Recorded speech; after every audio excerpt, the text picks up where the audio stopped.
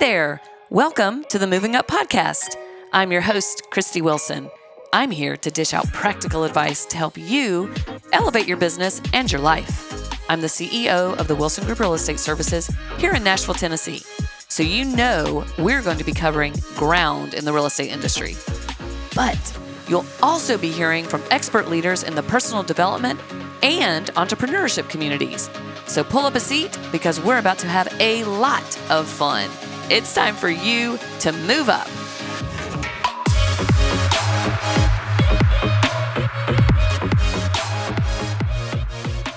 Today we welcome a good friend, a colleague, Rusty Moore with Bankers Title and Escrow. Rusty founded and is the president of Bankers Title and Escrow with offices here in Nashville, Brentwood, and Dixon.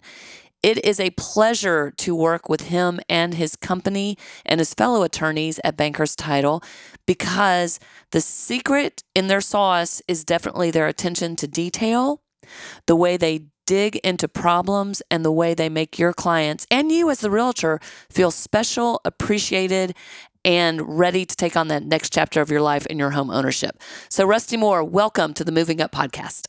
Glad to be here. Thank you.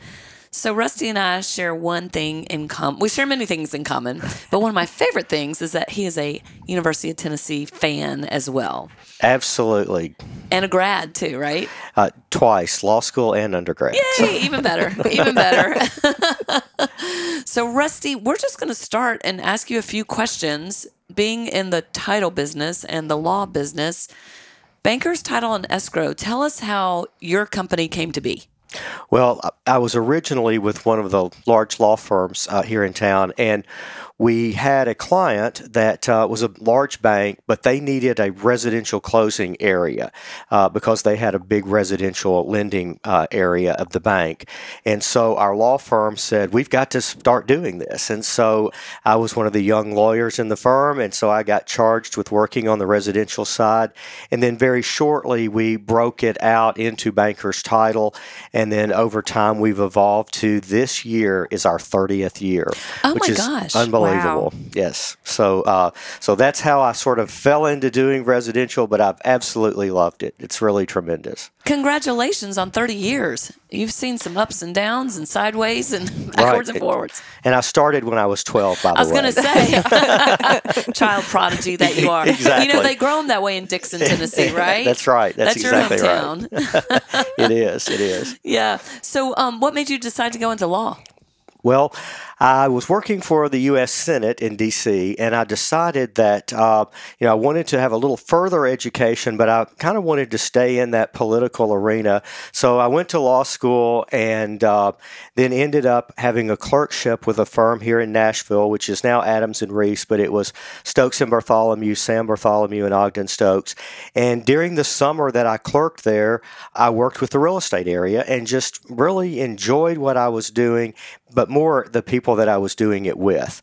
And so that's how I decided to start as a practicing lawyer as opposed to just having a law degree. So I never knew that you worked up in D.C. Yes. So have you always had this interest in politics? Well, slight. Yeah. Slight. Yeah. So it's waned over the years as politics has become less fun. Right? Yeah. Yes. So fun fact that Heather and I were talking about, because we do our closings with you in your office, and and Jim Wechter, another one of the fine attorneys at Bankers Title, and you have a ton of political pins, presidential pins that people wear. So how did that start? My dad and my grandfather had a few buttons that were, just laying around. And so just over time, I began to collect those. And so I've literally been collecting them since law school. So I do have quite a few. And now it's fun to collect because you just order from the various campaigns. But an interesting fact is that I am a donor to every political presidential campaign because a button's worth 25 cents, but you have to pay $2 for it. So $1.75 is considered a donation. Oh, that's good to know. So I'm a donor to everyone.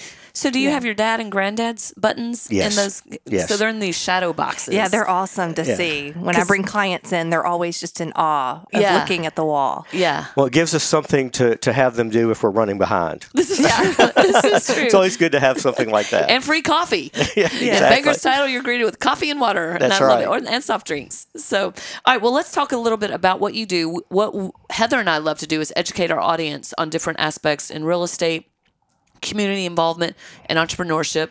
You are somewhat of an entrepreneur as well. But what y'all really do and specialize are closings, correct? Right. We do the real estate closing side of transactions and the title insurance side. So both of those are combined in our state, and one office does both functions. So talk to our listeners who don't know what title insurance is. What is title insurance? So title insurance is what they used to call, many years ago, a guaranteed title. So when you bought a home, you wanted to have, some guarantee that was the title to your property. And so it used to be called, most of the title companies were called title guarantee companies. And that has evolved now into more of an insurance side because it's regulated by the insurance side. So it's called title insurance. But it essentially insures you that when you get a deed to a home or any property, that it is yours and that there's no one that can make a claim against that title. No unpaid mortgage, no unpaid tax, no person who has an interest in it that didn't sign a deed. And so the title insurance really does two things. One, it covers for any loss. So if there was an unpaid mortgage, it would cover paying that mortgage off and that loss that you might have. But the real important part of it is a duty to defend. So the title company, if someone comes along and says, well, wait, I have an ownership interest in this property or I have an unpaid mortgage, the title company has to provide your counsel, your lawyer, to defend that title. And that's part of their expense. So it's more than just paying for the loss. And then the title insurance is really paid once. So it's not like an insurance where you keep it going and pay every year. It's paid one time at the time the policy's issued, and it's good for as long as you own the home. Gotcha. And then if somebody is trying to sell their property and they have their original title policy, they get a discount or a credit. Yes. Called reissue credit. Then that's true in our state. Okay. And title insurance varies in states across the nation. Our rates for title insurance in Tennessee are regulated and they're filed with the state, and so they're all the same. But in other states, the rates vary. And in our state, if you have a title policy that's less than 10 years old, you do get a reissue credit. It's up to 30%, so it's a big savings. Yeah. But that may not be true in other states. So let me make sure I heard you correctly. Are the title rates the same through our whole state and not different from county to county? They're the same throughout the state, but they differ from county to county. Now, that's a really weird answer, isn't it? So we have to follow these rate filings, but the rate filings in the larger counties, Davidson, Montgomery, Williamson, Rutherford, and Middle Tennessee, are all what we call an all-inclusive rate. So the lawyer cannot charge for the title search or for any additional work that they might do. You have to just get that one all-inclusive rate. In the more rural counties, which are all the others, there's a title rate, but the search and title examination is charged on top of that. So it can vary depending on that search and examination cost, but the premium rate's the same. Interesting. I didn't know that. I thought it went from county to county, just different rates from county to county. They're all the same, except the ones that are different. Right. And I love the laminated little cheat sheet that you guys hand out every year to all of the agents. I have 2 of them, and I use it all the time. Well, it's really helpful when you're trying to help a seller sort of determine what their costs are going to be, or a buyer, if the buyer's paying that expense. It really is helpful to kind of have an idea of closely at least what that's going to be. Mm-hmm. Yeah, because that is a definite equation to figure that out, and it's nicer just to have it right in front of you. I like the chart. Yeah, I like the chart too. My dad taught me the equation way back in the day, and I used to, no thank you. No thank you. So do you see title claims happen Oh, I mean, I'm sure that goes directly to the title insurer and not the title company, but Well, yes. I mean, I do see a lot of claims over the years that I have been doing this. Fortunately, at Bankers Title, we really, really work hard to make sure our underwriting is correct. We work hard to make sure the search is correct, and we really try to pay attention to every detail. So our claims history as a title company is really, I use the word spectacular. We have very, very few claims over time, and most of those have been search related where something was not discoverable. And so we've been really, really fortunate with that. But yes, over time, the number one claim has to do with property taxes, believe it or not. You know, it's a pretty easy thing to determine, but sometimes the trustee records are not exactly clear, and so there will be some unpaid taxes. There are a lot of title claims do relate to someone, particularly in the state, claiming some ownership in the property that they may or may not have. got it. I will say that Bankers Titles, the search that you all do is great. I mean, I think I've had several closings to where things have been found out that the sellers they were not even aware of and brought to their attention. So it's been pretty amazing to watch over the years some of the different things that Bankers Title has found. One of the many reasons I love Heather Warmbrod is that was the exact thing I was going to say. When I lost, I was like, yeah, because y'all find stuff. They do. Yeah. They find stuff. They find relatives and brothers and I'm always like, how was this missed before? Yeah. Outside of an estate situation, but just a normal title thing that should have been caught 2 or 3 sales ago. Right. You guys will catch. So they have a very, very impressive team over there, which we thank you. And we are agents for Old Republic Title and Chicago Title, which is a Fidelity National Title Company. And those underwriters, those two companies are just outstanding nationally. And they are much of the reason that we do such a good job on our title is because we are working with them directly. Well, and that speaks volumes to you, too, that was your choice that you decided to go with. So Rusty and Bankers Title comes to our office at least once or twice a year to talk to our company about estates and probates. And I know we've had Adam Barber on, who specifically is in that. But with Rusty doing the closings, tell us, for the agents listening, if you're dealing with an estate that you're about to sell, the importance of getting in touch with your firm early on in the transaction. Well, as you guys know from our visits here, we just encourage an agent, if there is an estate of any way involved in a transaction, just get in touch with us early or whoever you're using for closings, because it is really important. The estates vary very much between properties. You know, you could have a trust, property could be in a trust.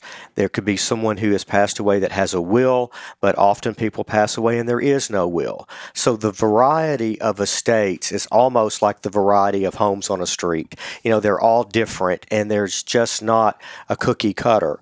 And so knowing as the agent and even as the seller that you're trying to sell the property for the estate, knowing who has that authority to sell is incredibly important. You want your listing agreement and you want your contract signed by the people who have authority.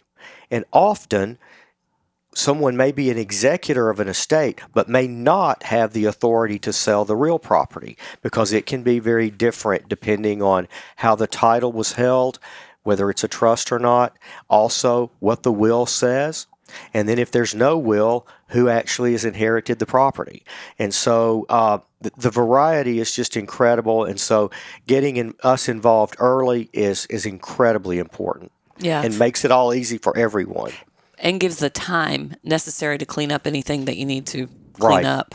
So there are a lot of timing issues in estates as well. I mean, there's a certain time period after someone passes away, it's 60 days, that you can't do anything, you know, unless it was a husband and wife, and that's a little different. But if someone passes away, you're basically frozen from selling anything for 60 days. Beyond that, there are time periods for creditors. There are also other time periods that are running from filing probate or not filing probate. And so those time periods can differ whether you decide to probate or not. And so those time periods are something we have to map out really early so we have that closing when your seller is actually ready, and it really saves a lot of embarrassment to make sure everything's ready to go at the time that you sell the property. Right, right. So you mentioned a minute ago about one of the largest claims you see on title insurance are the tax liens Yes. or taxes not being paid. Talk a minute about that. I think a lot of people don't understand tax liens and when the county can foreclose on your property. So tax liens are what we call a super lien. They're super priority. They are number one. Who's surprised by that, right?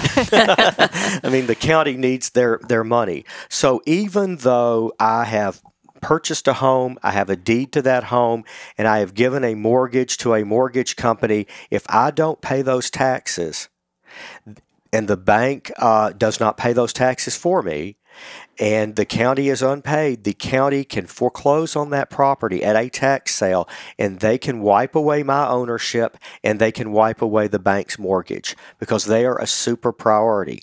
And it can even be taxes that are 5 years after the mortgage was recorded. So they're considered a super lien. And so that explains, too, a lot of people wonder why a lender wants to escrow for taxes and insurance.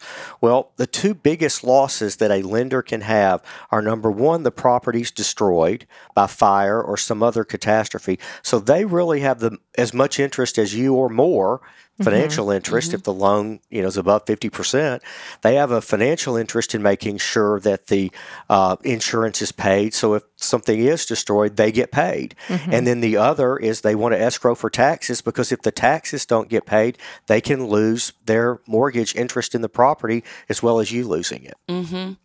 So that's a lot of people always ask at closings, now, why do they want the escrow? Why would the lender want to do this? Well, that's precisely why. They're the biggest risks. Got it.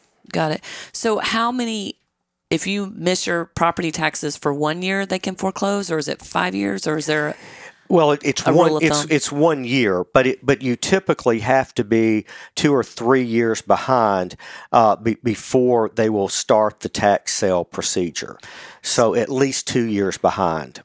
So I go to a tax sale. So Metro or the county, whatever county, is having a tax lien sale. They advertise it like any foreclosure sale in the paper for three times. You go and buy it at the courthouse steps for something, Right. whether it's the tax amount or more. Correct me if I'm wrong. Does the prior owner have a year to redeem? Yes, they have a redemption period of 1 year from the date of that tax sale to just go back in and pay those taxes, and that tax sale is wiped away. Okay. All right. So we always advise our clients, if you're buying something at a tax sale, make no improvements. Don't put any money in that thing for 1 year. For 1 year. And then also, what I have to say to everyone is that tax sale properties are typically not insurable with title insurance. And the reason for that is that tax sales conducted by most counties do not give a proper due process of law required in the U.S. Constitution. And that's because the notice of publication is not found to be enough publication for due process of law. So unless you can prove that the person who's being foreclosed against, or the tax property's being sold at a tax sale, received an actual notice, that title is probably not insurable. There's a time period, 10 years or more. Some title underwriters, it's 20 years. It will eventually be insurable, but it's one of those things that if you have people investing in tax sales, you got to have cash, because you can't get a loan, because you can't get title insurance usually. Good to know.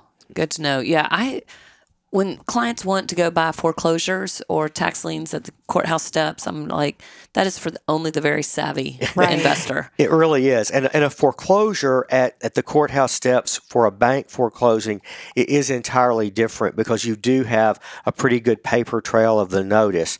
But a tax sale, when the county's selling hundreds of properties every year, there's just no way to know that every person that's being the taxes aren't paid are getting that proper notice. Do they do that just once a year, or do they do it monthly, or how is that held? There are several times every year that they have a tax sale. They do them in groups or batches, and they search the titles to those properties.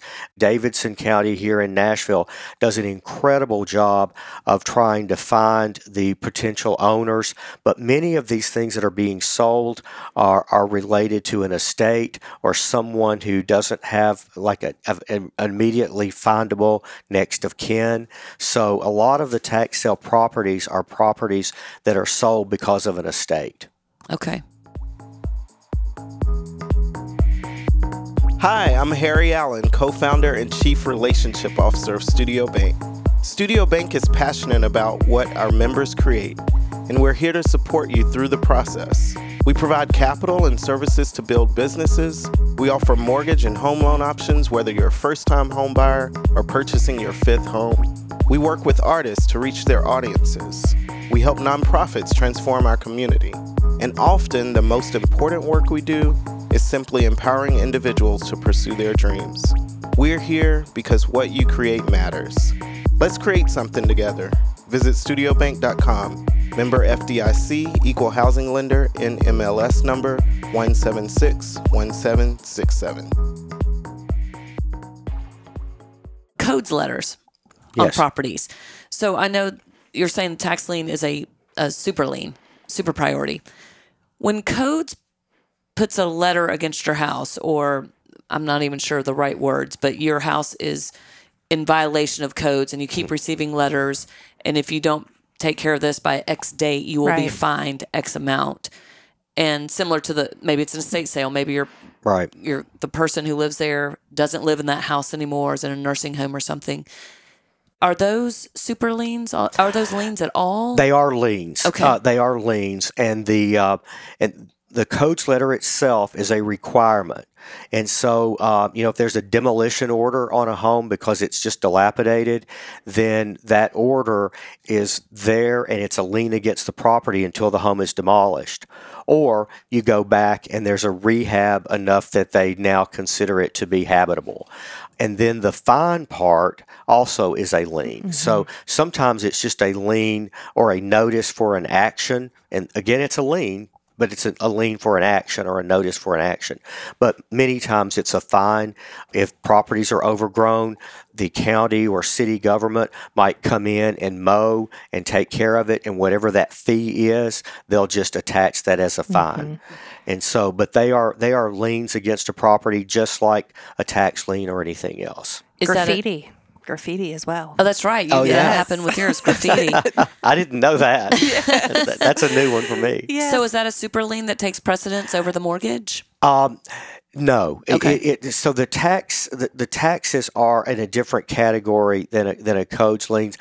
We do not see the codes departments foreclosing. They just wait it out and get paid eventually. Okay. Interesting. Let's talk about, I want to talk about, speaking of codes, we work with a lot of builders, and mm-hmm. Nashville's tear down capital of the world, I feel like. And so we have a lot of new construction. And if someone is purchasing with a loan, their lender is going to require proof of certificate of occupancy. In your office, how do you guys deal with that when things are just right down to the wire and you don't have a certificate of occupancy? Well, I'll have to say it's not a lot of fun. I know, because it's not a lot of fun on our side either. And particularly with the building in our community here in Nashville, it just codes inspectors are behind, and reasonably so. There's building on every corner, mm-hmm. so it's not hard to believe. And so getting these final certificates of occupancy sometimes really is down to the wire, and sometimes past the wire. But I will say this, we do have a number of lenders that do not require the certificate of occupancy. So that's the first thing a buyer and a realtor wants to find out. Does my lender require it?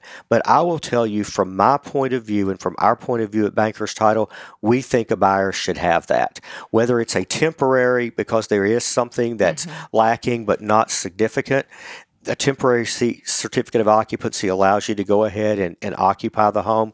But if there's no CO, certificate of occupancy, if there's not that, then you really don't have a right to move in. And so I think a buyer really needs to have that.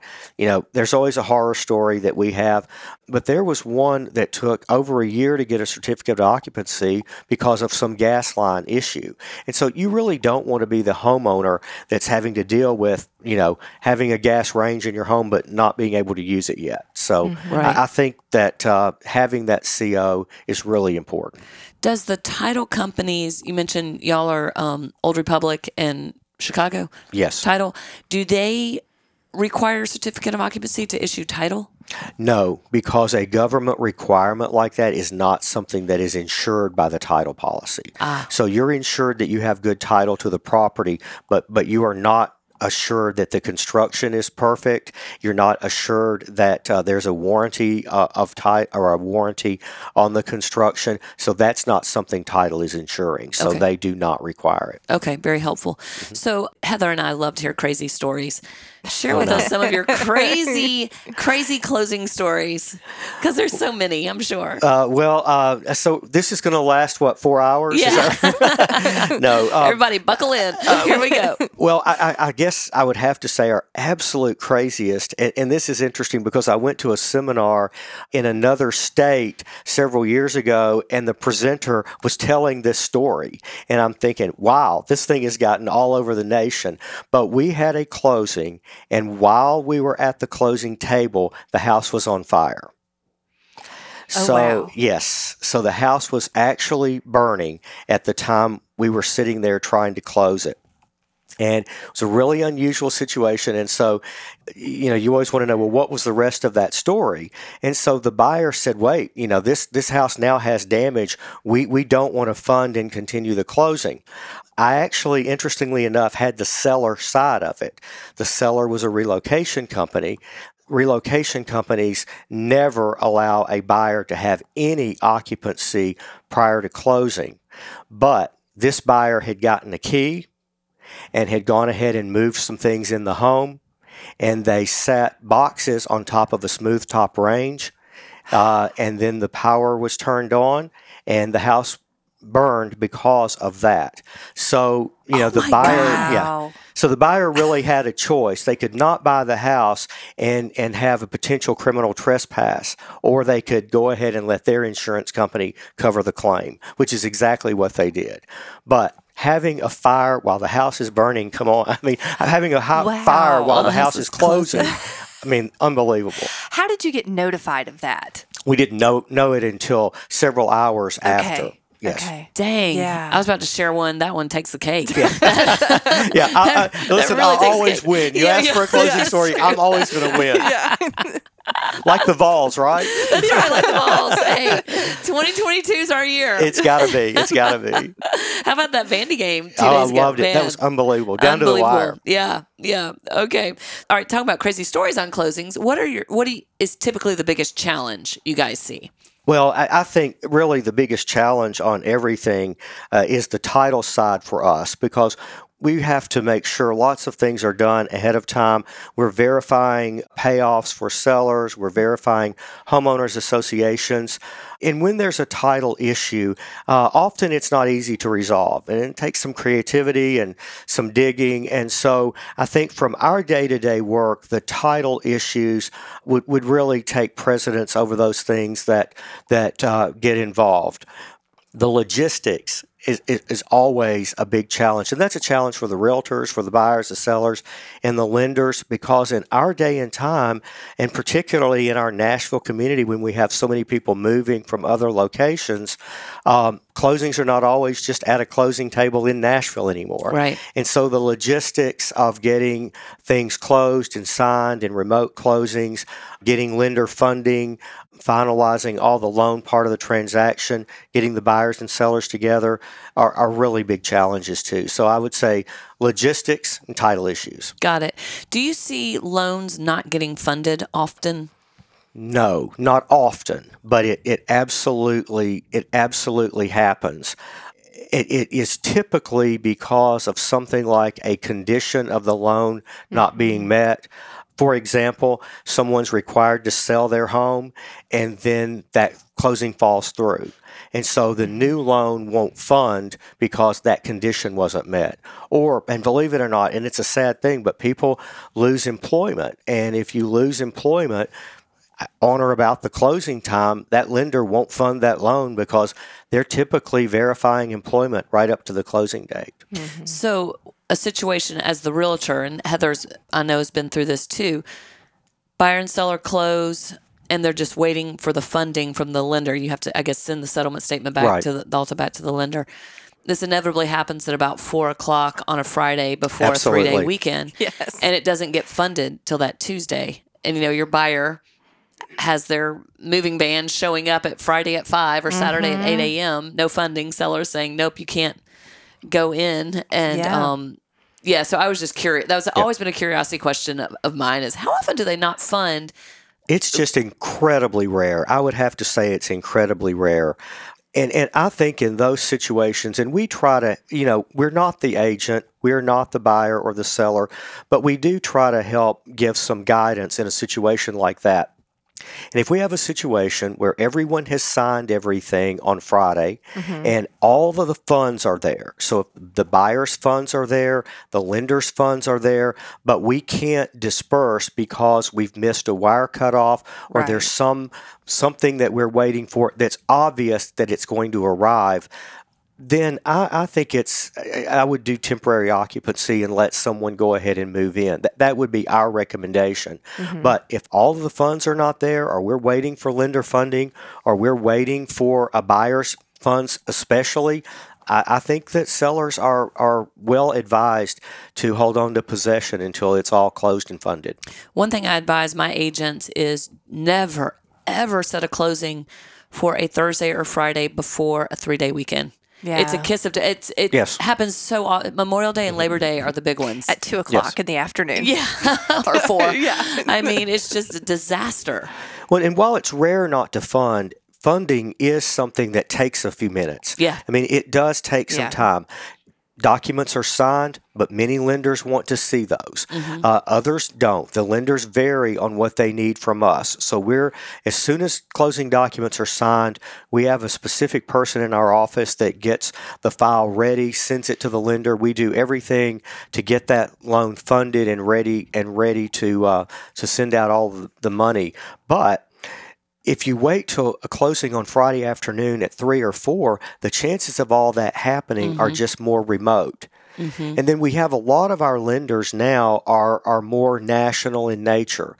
And states are very different in the way closings occur. In California, they're an escrow state. It takes 3 or 4 days for something to close. Documents are signed, funds are deposited. They go ahead and record. And then after all that happens, funds are dispersed. So it's usually, as many as days as a week, and often it's 2 or 3 days. In Tennessee, we're considered a table funding state or a wet state, meaning that money moves the same day the documents are signed.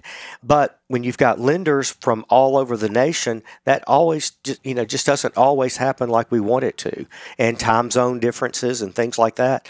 So having your closings earlier in the day is always a good thing. Yeah. The time zone difference goes back to what you're talking about on logistics. I had one last week where it was a triple domino. My buyers were buying here in Nashville. They were selling in Knoxville. Their buyer was moving from Seattle. And so the time zones really screwed us up. And then there was a funding issue on their buyer's loan, which ultimately dominoed into ours, and we got all straightened out. In fact, you closed it twice. Thank you very much. But that was the example of the home not selling. Yes, home not selling, and the logistics of the time frame of the Pacific time versus Central time. Yeah. That one's still fresh.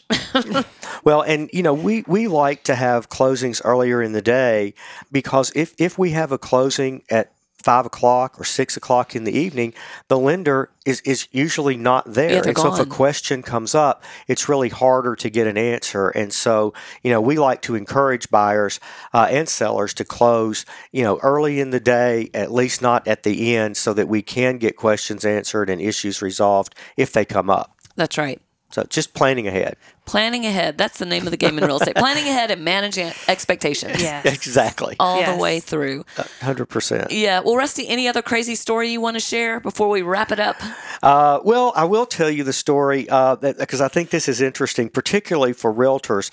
So we had this seller that decided after the contract was signed and the buyer was doing all their home inspections and everything, decided, I just don't want to sell it. I was going to move to another state, but I've decided to stay in Tennessee, so I'm not going to sell it.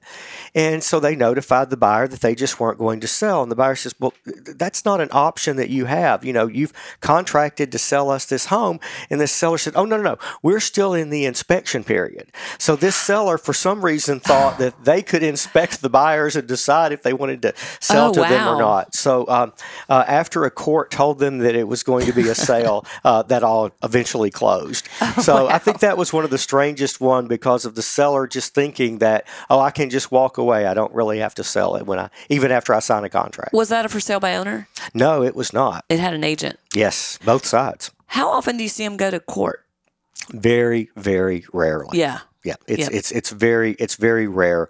Usually in a real estate transaction setting where there is an issue between a buyer and seller or an issue about the property, it typically will get worked out just because the cost of litigation is so ridiculous. And that's another podcast, I'm sure. That's right. That is another podcast. On that note, we will wrap it up and say thank you so much for joining us today. It was great to be here. I really enjoyed visiting with you guys. We'll have to do it again soon. We Sounds will. great. All Thank right. you. Thanks. Hope everyone has a great day. If you have any questions that you'd like Heather and I to answer on our podcast, send us an email. Say it, Heather. Podcast at wilsongroup.com. Thank you. Podcast at wilsongrouprealestate.com. Real estate. Yes, podcast at wilsongrouprealestate.com. Everyone have a great day. We look forward to chatting with you again soon. The Wilson Group Real Estate Services is one of Nashville's top premier boutique real estate firms. We specialize in working with buyers and sellers for housing, investment, and commercial needs, as well as offering a full-service property management division for your investments. Check out our website today at wilsongrouprealestate.com. Hey, if you're loving the show, go find that little follow button on your podcast app. This will ensure you won't miss a single episode.